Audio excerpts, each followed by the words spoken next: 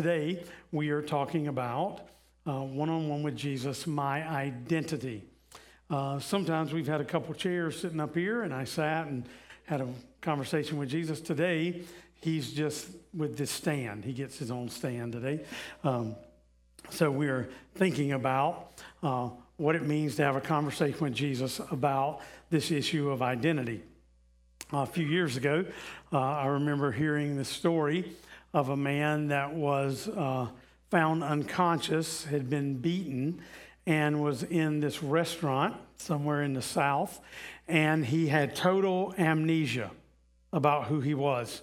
And so for like the last 8 years or so, nobody's known who this guy was, no ID, no fingerprints, nothing that would give record of who he was. A while after that, a lady named Catherine, who was a nurse, decided to try to take care of him, still is, and is trying to reawaken his memory, but he has no idea who he is. He truly lost his identity. If you watch some of the advertisements from out here on TV or radio or on the internet, you'll notice that somebody stealing your identity is a global problem. People are taking people's identity, taking dollars and money.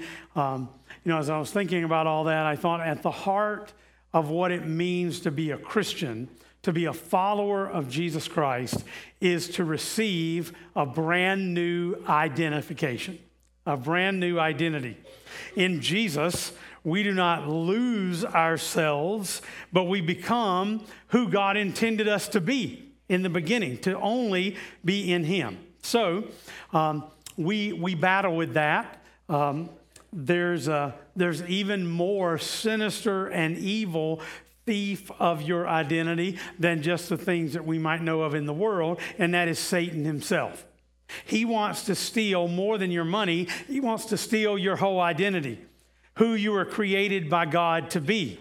He wants to steal that identity and diminish that identity and confuse your identity. He doesn't want you to know who God intended you to be, who God made you to be. He doesn't want you to know the power that you have as a child of God, as a son, a daughter in God's family. I think one of the reasons that we get kind of messed up, one of the reasons that we get confused and mixed up about our identity is because of all the stress that we deal with and not knowing really who we are. But Satan is not as powerful as God. Praise His name. For one thing, Satan can't create anything. He doesn't create. He can only distort. He can only take what God has created and pervert it in some way. He destroys the beautiful things that God makes, and so he does that with money. He does that with sexual issues. He does that with physical beauty. He does that with power. He does it with your identity. And Satan uses all kinds of tools to accomplish that. On your outline, I'll give you some ideas of that. How does he steal or mix up or confuse our identity? One is he uses your hurt and pain. He uses your hurt and pain to bring that about. If Satan can get you angry, if he can cause you to be bitter, if he can fill your life with some shame about things that have happened to you or through you or by others toward you, he can distort your identity. He uses hurt and pain. Number two, he uses people's opinions about you. And to tell you the truth, you know this, but everybody will not tell you the truth. Some people don't tell you the truth. And so some of the things that have been said to you or about you in your life are just not true. Maybe some friends have said things about you. Maybe parents. Maybe a marriage partner or some enemy in your life, or maybe just even a friend that have said things to you or about you that are not necessarily true. And Satan takes those things and uses them to distort your perspective about yourself. He uses people's opinions. Number three, he uses culture and media. You get these messages all the time. Some people think, oh, what kind of music I listen to, that doesn't make any difference. Oh, yes, it does. Movies that you watch, television programs, the culture and the media around us want you to think a certain way. And so that's why they carry out some of the things that they do. If you just leave your TV on and you come walking through the living room and you're not paying any attention, you might hear some things that are really quite contrary to what you believe, because the culture and the media tries to find a way to shape our identity. You should be like that, they would say, instead of who God really and truly made you to be. And then, of course, the last one is he uses our own thoughts. He puts suggestions into our mind. And then, when you're all by yourself or you're thinking about your life, maybe you would think things like, I'm no good. I'm a failure. He uses those thoughts and feelings that he puts into your life to make you feel bad about it. Do you know that your feelings are a terrible predictor of the truth? Sometimes they're off base. We recognize that people say things that can be untrue, but we hold on to those things. They're like tapes that we keep listening to. So this morning, our one-on-one with Jesus is asking him a question. Thanks for joining us every one of these services, Lord. I know you're present in this place, but I wanted us to think about you standing right here and talking to us. So the question that I had in mind was, in our one-on-one today, what is one of the most important things that I need to know, that I need to get right as a Christian if I'm going to live a fulfilled and a meaningful life? And I think Jesus' answer today is going to be my identity in Christ. My identity in Christ. Knowing who I really am, who God made me to be, who God made you to be, and knowing what God thinks about us, what it says about our identity is absolutely essential to living the life well lived that he has for us. So our happiness, our fulfillment in our life is directly connected with my identity in Christ, how I view that. Now, notice I said that the question was, what do I need as a Christian? Because I believe that if you don't know Christ, if you're not in a right relationship with Christ, there is no way for you to know who God really intended you to be. You can't figure that out because you're listening to simply the things of the world, all kinds of different voices around us. So the first thing that all of us have to do is to make sure that we're right with God, that we're in a right relationship with Christ. So that's a wonderful thing for us to talk about today.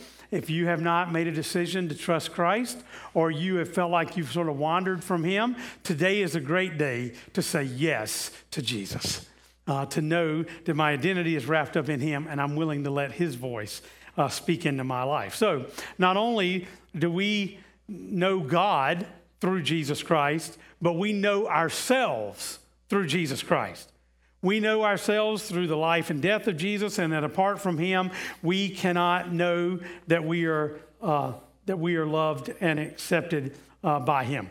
So we recognize what he is seeking to accomplish in us and who he wants us to be in him. So today, we are thinking about our identity in Christ. Now, number one, the first thing that we could say is Jesus' view of you. If you could understand that better, if you knew what Jesus had to say about your identity in him, will you believe it? Will you receive that? Will you accept who he has intended for you to be?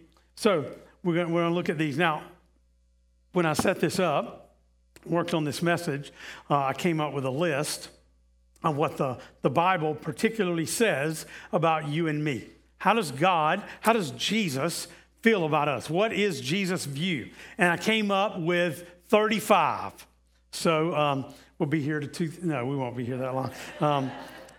We're just going to do 5, talk about them. But I'm telling you, the scripture is flooded with information about how God feels about you, how the care that he offers to you. So we're going to look at 5 different ways that Jesus would say if we ask him, what is the Jesus view of us? Number 1, You are completely acceptable. You are completely accepted. Now, this is important for us because of the wounds that we have in our life that many times come from rejection. Because rejection is hurtful, rejection in our life, and that we spend a lot of time trying to gain acceptance. Maybe gain acceptance from your parents, or we want to earn it from our peers or our friends, our coworkers. We want to earn acceptance from those that we respect. We want to earn acceptance from those that maybe we have that we're a little envious of. And this drive to be accepted influences everything in our life. It influences what you wear. It influences what you drive, the house that you live in, the career that you choose, what you buy. You know what? We buy all kind of stuff to kind of earn acceptance, right? So the pain, we knew it early on in our life. The pain of not being chosen on a team. You experience that, where they're choosing up sides and the first one is chosen and the second one, and you're saying, oh no, I don't want to be the last person chosen. Being chosen gives you that sense of self-worth. You're chosen for an award, chose to be honored in some way, chosen for a promotion. You know what that does to your self-esteem. This week I was thinking about being chosen. I was walking toward the restaurant with Kim, and as we were walking along, she took my arm, and I said, thanks for being my Valentine. And she said, I'm your forever Valentine. Oh, isn't that sweet? So sweet. I'm so glad she chose, right?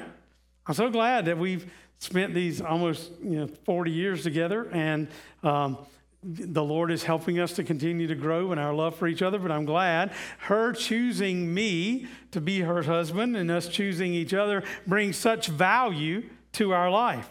Well, here's the good news. 1 Peter 2:9 says that God has chosen us. As a matter of fact, 1 Peter 2, 9 and 10, I want to go back to this scripture. It was printed on your outline there, and I want us to read it together. We can look at it. You can see it's from the New International Version there. It's on the screen for you. It's on the outline. Let's read it out loud together. Ready? You are a chosen people, a royal priesthood, a holy nation, a people belonging to God, that you may declare the praises of him who called you out of darkness into his wonderful light. Once you were not a people, but now you are the people of God. Once you had not received mercy, but now you have received mercy. What a word there. He's telling us that you have been chosen by God.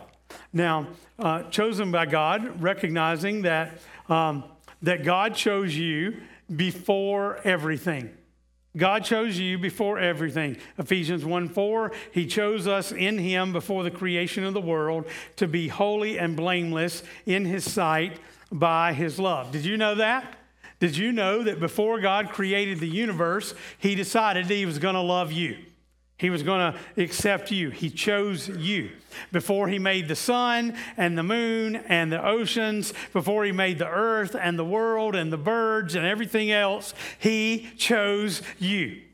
That proclaims how valuable, how accepted you are by God. God chose you. You are accepted. And we are reminded from Titus that Jesus made me acceptable. How am I acceptable? Because he made me acceptable. Titus 3:7 says, Jesus treated us much better than we deserve. He made us acceptable to God. Made us acceptable and gave us the hope of eternal life. Now that's acceptance, right? God accepts us not based on performance, not based on what you do, but based on who Jesus is. Not based on who you are, but based on who Jesus is, his character. God's love says you are accepted because Jesus gave his life for you. You are accepted. So that's the first thing that you need to know is because of God's love for you, because Jesus Christ gave his life for you, you are completely accepted. That is good news, right? As he accepts us. Now, second thing to know about your identity, what God says about you, what God believes about you, is it not only completely accepted, but number two, Jesus would say, you are extremely valuable. You are extremely valuable. As a matter of fact, the Bible makes it clear that your life is priceless. You're not only accepted by God, but you are valuable. You are priceless. He says, the verses that we read, you are a holy nation belonging to God. You are a people belonging to God. You know, what makes something valuable? How do we decide something is valuable? Well, value can be dependent on a number of different things. One thing that makes something valuable is who owns it. When you go to an auction, if you find a shoe there, it might not be worth a whole lot unless somebody owned it that was famous. Then they'll auction that thing off for a lot. Or if you find a car that was owned or driven by a celebrity, it's going to be worth a lot more than your car. How about like a piece of furniture that was used by the president? Then that piece of furniture is going to be a lot more valuable. Well, Deuteronomy chapter 7, verse 6 says, you are a people holy to the Lord your God, his treasured possession. You are precious to me, the scripture says, Isaiah 43:4. So he's talking about, why am I extremely valuable? Why am I valuable to God? Well, he's reminding us that you're valuable because God is your Father. Jesus says God is your Father. Luke 12:24, look at the birds. God feeds them, and they are more valuable to him than you are more valuable to him than any birds. Why? Because you're his child. God is your Father. And another reason that you're invaluable is because not only is God your Father, but because Jesus would say, I gave my life for you. Can you imagine Jesus standing here and saying, I gave my life for every one of you? How could you not be recognized that you are valuable to me? The love, the trust that I have for you. On the other side of your outline, it has a verse reminding us that you have been bought and paid for by Christ, so you belong to him. Christ died for you. You belong to him. That adds value to your life. You know, if somebody's trying to sell their house, they might say, well, how much is my house worth? Well, I'll tell you how much it's worth. I won't even have to see it. I'll tell you exactly what it's worth. It's worth what somebody's willing to pay for it. That's it. You know, if they look at an art piece, what is that art piece worth? Well, you can say it's worth anything you want to. But the truth is, it's worth what somebody is willing to purchase it for. I remember hearing a few years back about this daughter of a very, very wealthy oil man in the Middle East. His daughter was kidnapped, and he put out on social media all over the world that he would pay any price for her return, any price, because she was the king's daughter. You're the king's daughter. You're a believer in Christ. You're the king's son. You're the king's daughter. You're God's child. It's the greatest ransom that has ever been paid for it was by Jesus Christ. God, who accepts our suffering, our sin. He exchanged his own son for your salvation, for your freedom. Christ gave his life so that you might have eternal life. I mean, if you want to know how valuable you are, look at the cross. Look at the cross. And Jesus outstretched on that cross, dying, saying, I love you. I love you. You are so valuable. This is how valuable you are to me. So when people being either snarky or just mean, hateful, say things like you are worthless, that is dead wrong.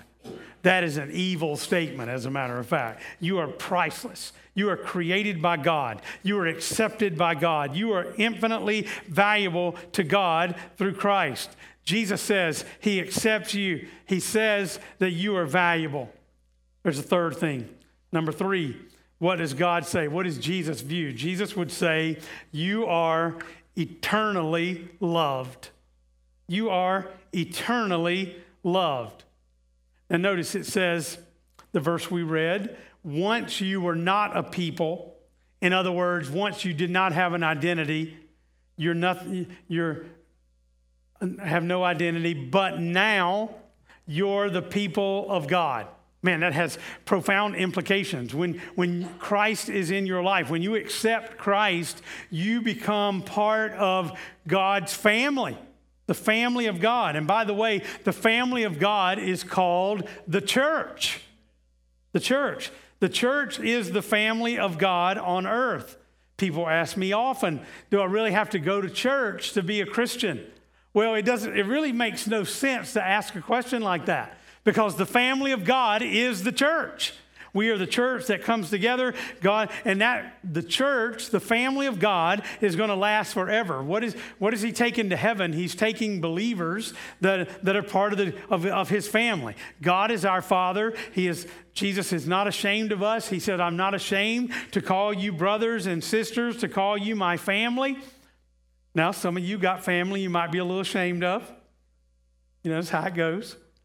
But Christ says, I am not ashamed to call you my family.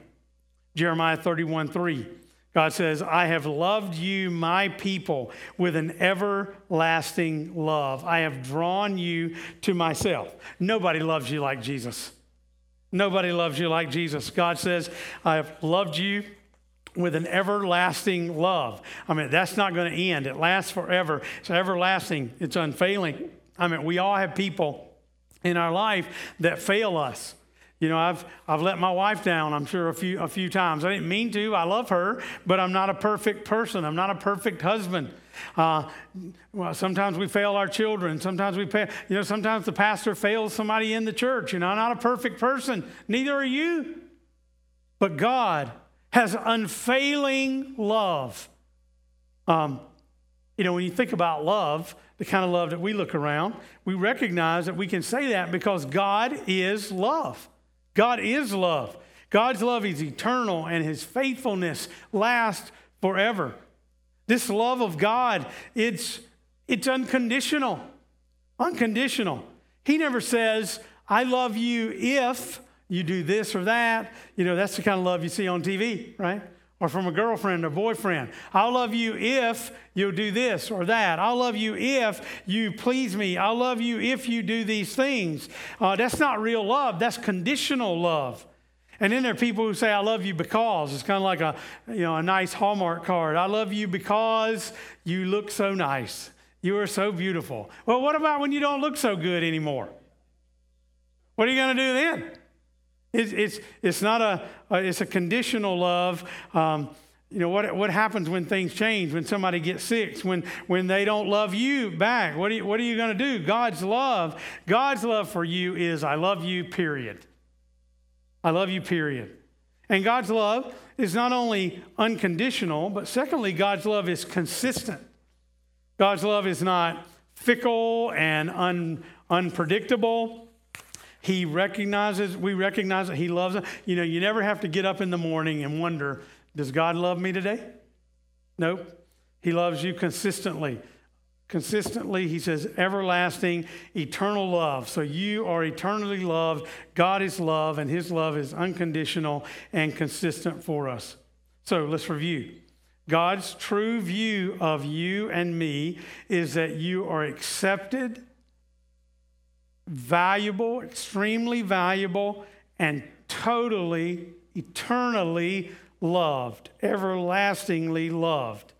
Number 4, what else, Jesus? How do we determine our identity with you and the Father? And number 4 is, Jesus would say, you are totally forgiven.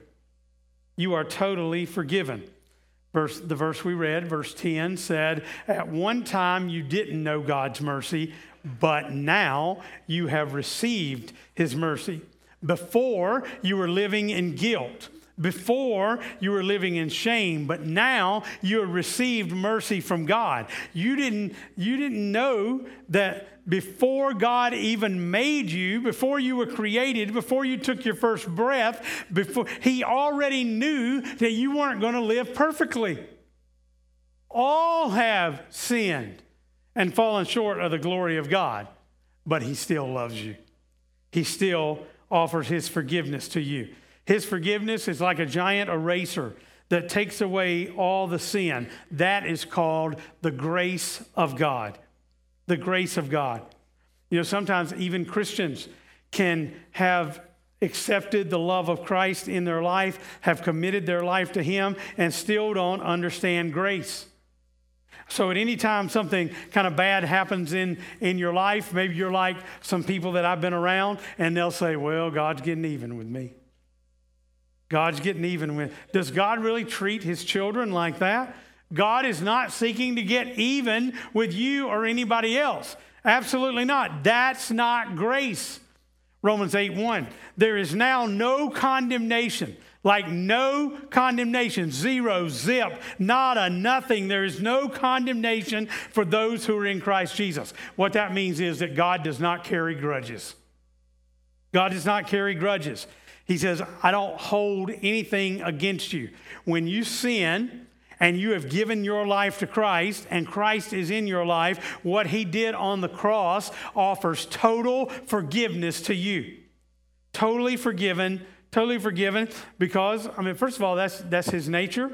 He desires to offer us forgiveness, and God forgives not because I forgive, not because you and I earned it. We do it because the scripture says in Ephesians 1:7, for by the blood of Christ we are set free. So he has given us freedom. He tells us, this is the word of Jesus to us, why are you forgiven? Because I paid for your sins. So our one-on-one with Jesus is he's reminding us that he's paid the price. He has paid the price for your sins. So he says this about your identity. Completely accepted, infinitely valuable, eternally loved, completely forgiven, and then number 5. This is a big one. I am fully capable. I am fully capable. Did you know that that's what God says about you? God does not say, you are so incompetent. He does not call you a klutz. I know others might call you that, but he does not. He does not say you sorry, good for nothing. Can't you get anything right? You're a nobody. God never says that. He says you are fully capable of becoming what I intended for you to become. Our verse said, you are royal priest. Boy, that's a packed word, isn't it? You are royal priest, chosen to tell about the wonderful acts of God who has called you out of darkness into his wonderful light. He says, you're a priest. You ever thought about that? You're a priest. Some of you think it's your job just to straighten everybody out. Maybe your job to take care of this or that, or just be loud but every believer in Christ is a priest. You are a chosen priesthood, he said. Now, what does a priest do? A priest represents God to people and represents people to God. So what kind of greater position than a royal priest representing God could you have? So what are you supposed to be doing? What are we supposed to? Some of you might think about a priest in another religious organization, or about the pastor. But God doesn't say the pastor's a priest. God says you are a priest, and it means you don't have to go to a priest to confess your sins, that you can go directly to Jesus, the high priest. And what are you supposed to do? Well, one verse, I didn't put it on here, is Acts 26:18. If you want to look that up later, it says, You are to open their eyes and turn them from what he's talking about there in that verse 26:18 of Acts is he's talking about how we talk to unbelievers, how we influence other believers. You are to open their eyes and to turn them from darkness to light and from the power of Satan to God. So that's what you do as a priest. So that through faith in me, they will have their sins forgiven and they will receive their place among God's chosen people. Are you a priest? That's what Jesus says. It's what God says about you. So you think about us around here. We do things like think big. Think big is like our mission work. Out there on the wall, you'll notice all the stuff about Belize because we're going to Belize in April to do a medical mission trip. Be our second time in that area. We also have a church that's having services right now in Washington. That's one of our campuses. We have a ministry. Irene this morning is preaching in a church in the South Side, talking about our ministry in the South Side there. We take first and second graders on mission trips. We take third and fourth graders on mission trips. We take fifth and sixth graders on mission trips. We take our youth group on mission trips. Now, you know why we do all that stuff? We do all that stuff not to just have our staff have something to do. They got plenty to do. We provide all these opportunities because we are all priests of God, being used by God to help other people know about Him. It's for every person that knows Christ. So He's counting on us. He's counting us to be the priest. He says to us, you are fully capable. You are able to be a royal priest. 2 Corinthians 3:5-6 says the capacity that we have comes from God. It is He who has actually made us capable of serving the new covenant. You are so capable. You know why that's important? Because most people live their lives with such a sense of insecurity, like they can't measure up, they can't accomplish anything. But that's because you're just listening to the voices of other people and other things in your life rather than listening to the voice of Jesus. In one-on-one with Him, He wants you to know that His truth will set you free. You are capable. He says you can do anything because of His strength in you. So what does all this add up to? He's given us some statements that He had for us. Now let's make a statement to Him. All this happens, all this is possible because Jesus, you are the most important voice in my life. Jesus, you are the most important voice in my life. Is that true for you? Is that true in your life? That Jesus is the most important voice in your life? Because there's lots of things to listen to, lots of voices, lots of people. You can listen to your own words. You can listen to others. You can listen to your wife, your husband, your children, other people. We have to be, our words really matter. Our words matter to other people. Like we are called together to encourage others around us. I know sometimes you get frustrated and say things you shouldn't say, but God wants us to make sure that we are recognizing that His voice is the most important voice for us. And how do we be priests to help that happen in the lives of others? So you are completely accepted by God. You are extremely valuable to God. You are loved by God. You are forgiven by God. You are fully capable of God. I wrote it near the bottom here, how should my identity affect how I act? Well, I didn't have time to preach all the rest of that, but there's some verses here, kind of like homework. How does God want you to act? How does He want you to respond to other people? To recognize that we allow His voice to be the main voice, and then that affects how we live our voice, the voice that we have in the life of others. So, what are you going to do? How are you going to respond? The Spirit encourages us to recognize what God has done. All of this stuff this morning is just not a nice suggestion that God had in mind for you. This is the view of God. in your life. I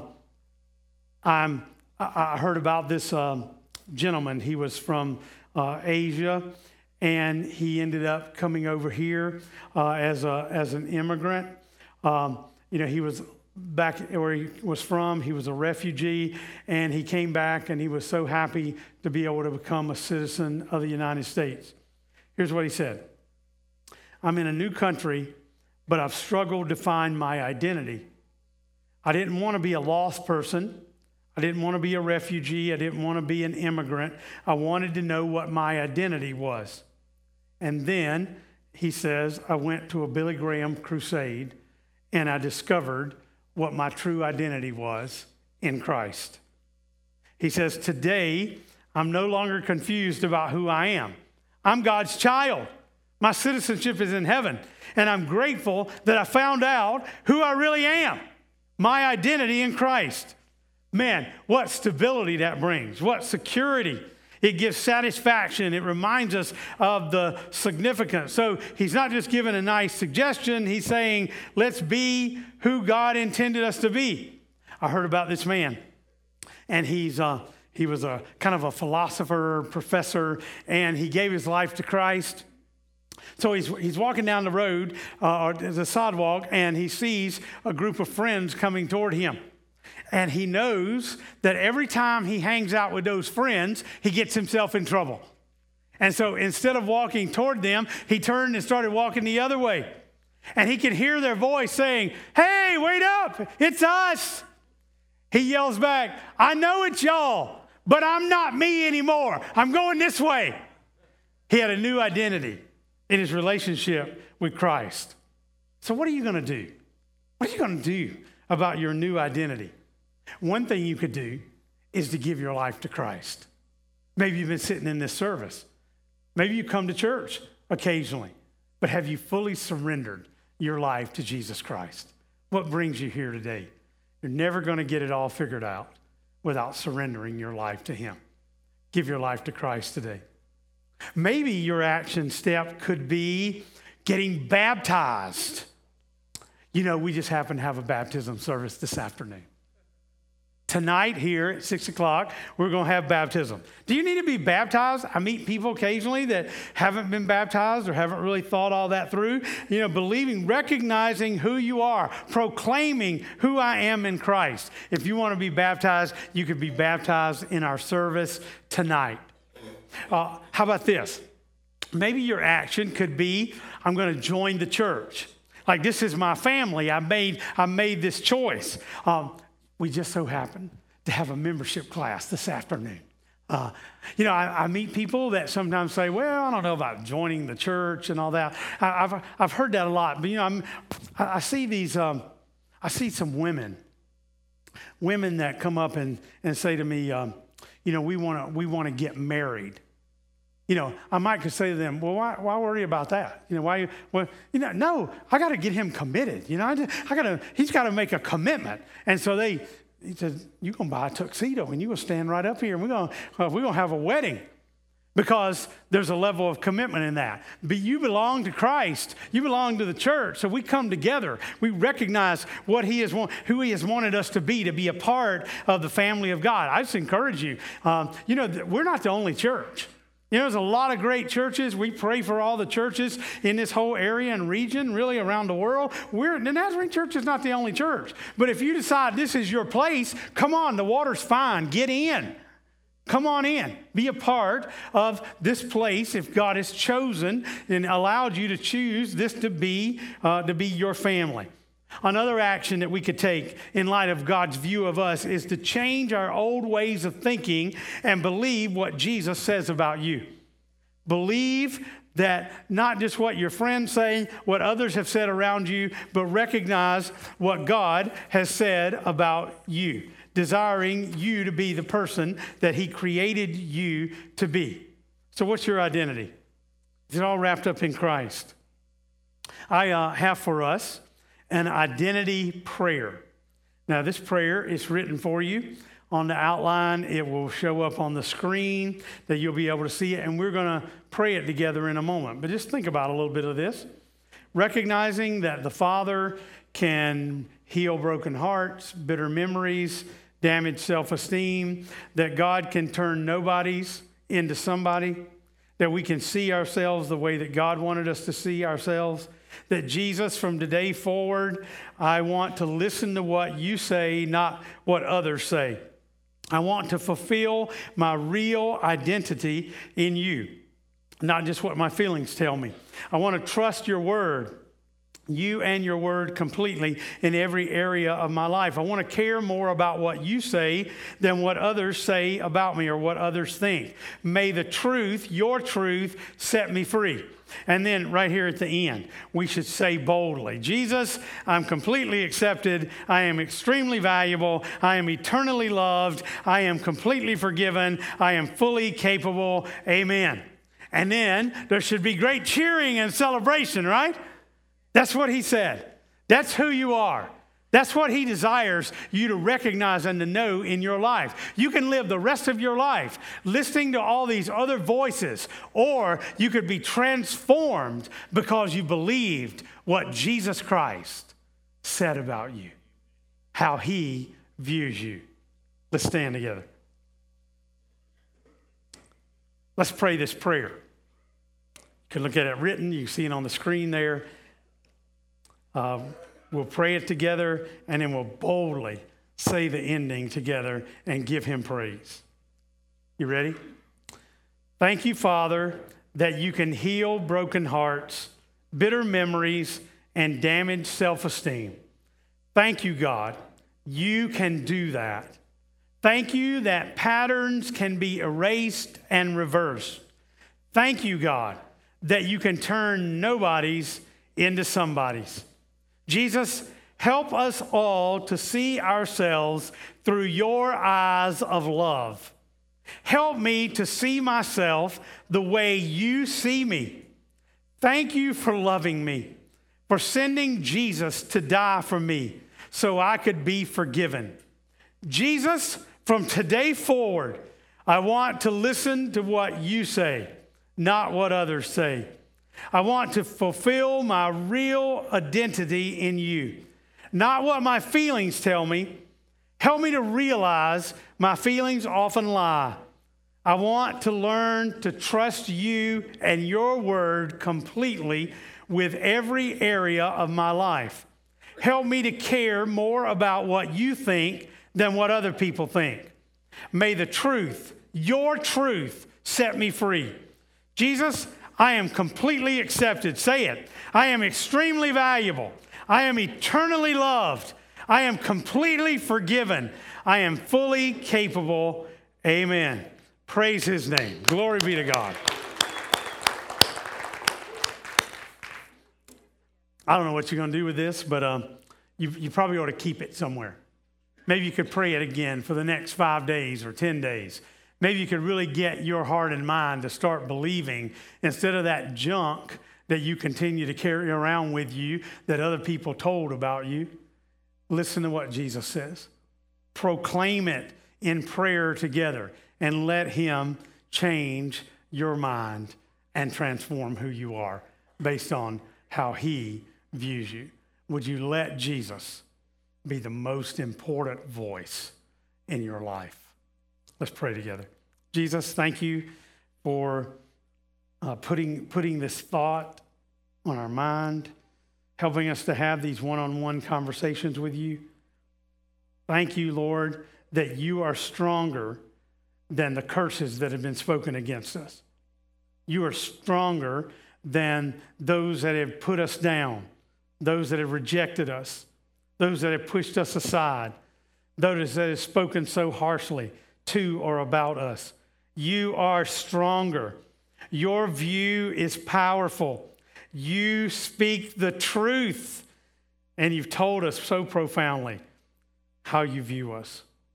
Help us, Lord, to know we're accepted, to know that we are valuable to God, to know that we are loved, totally forgiven, and fully capable of being the men and women that you created us to be.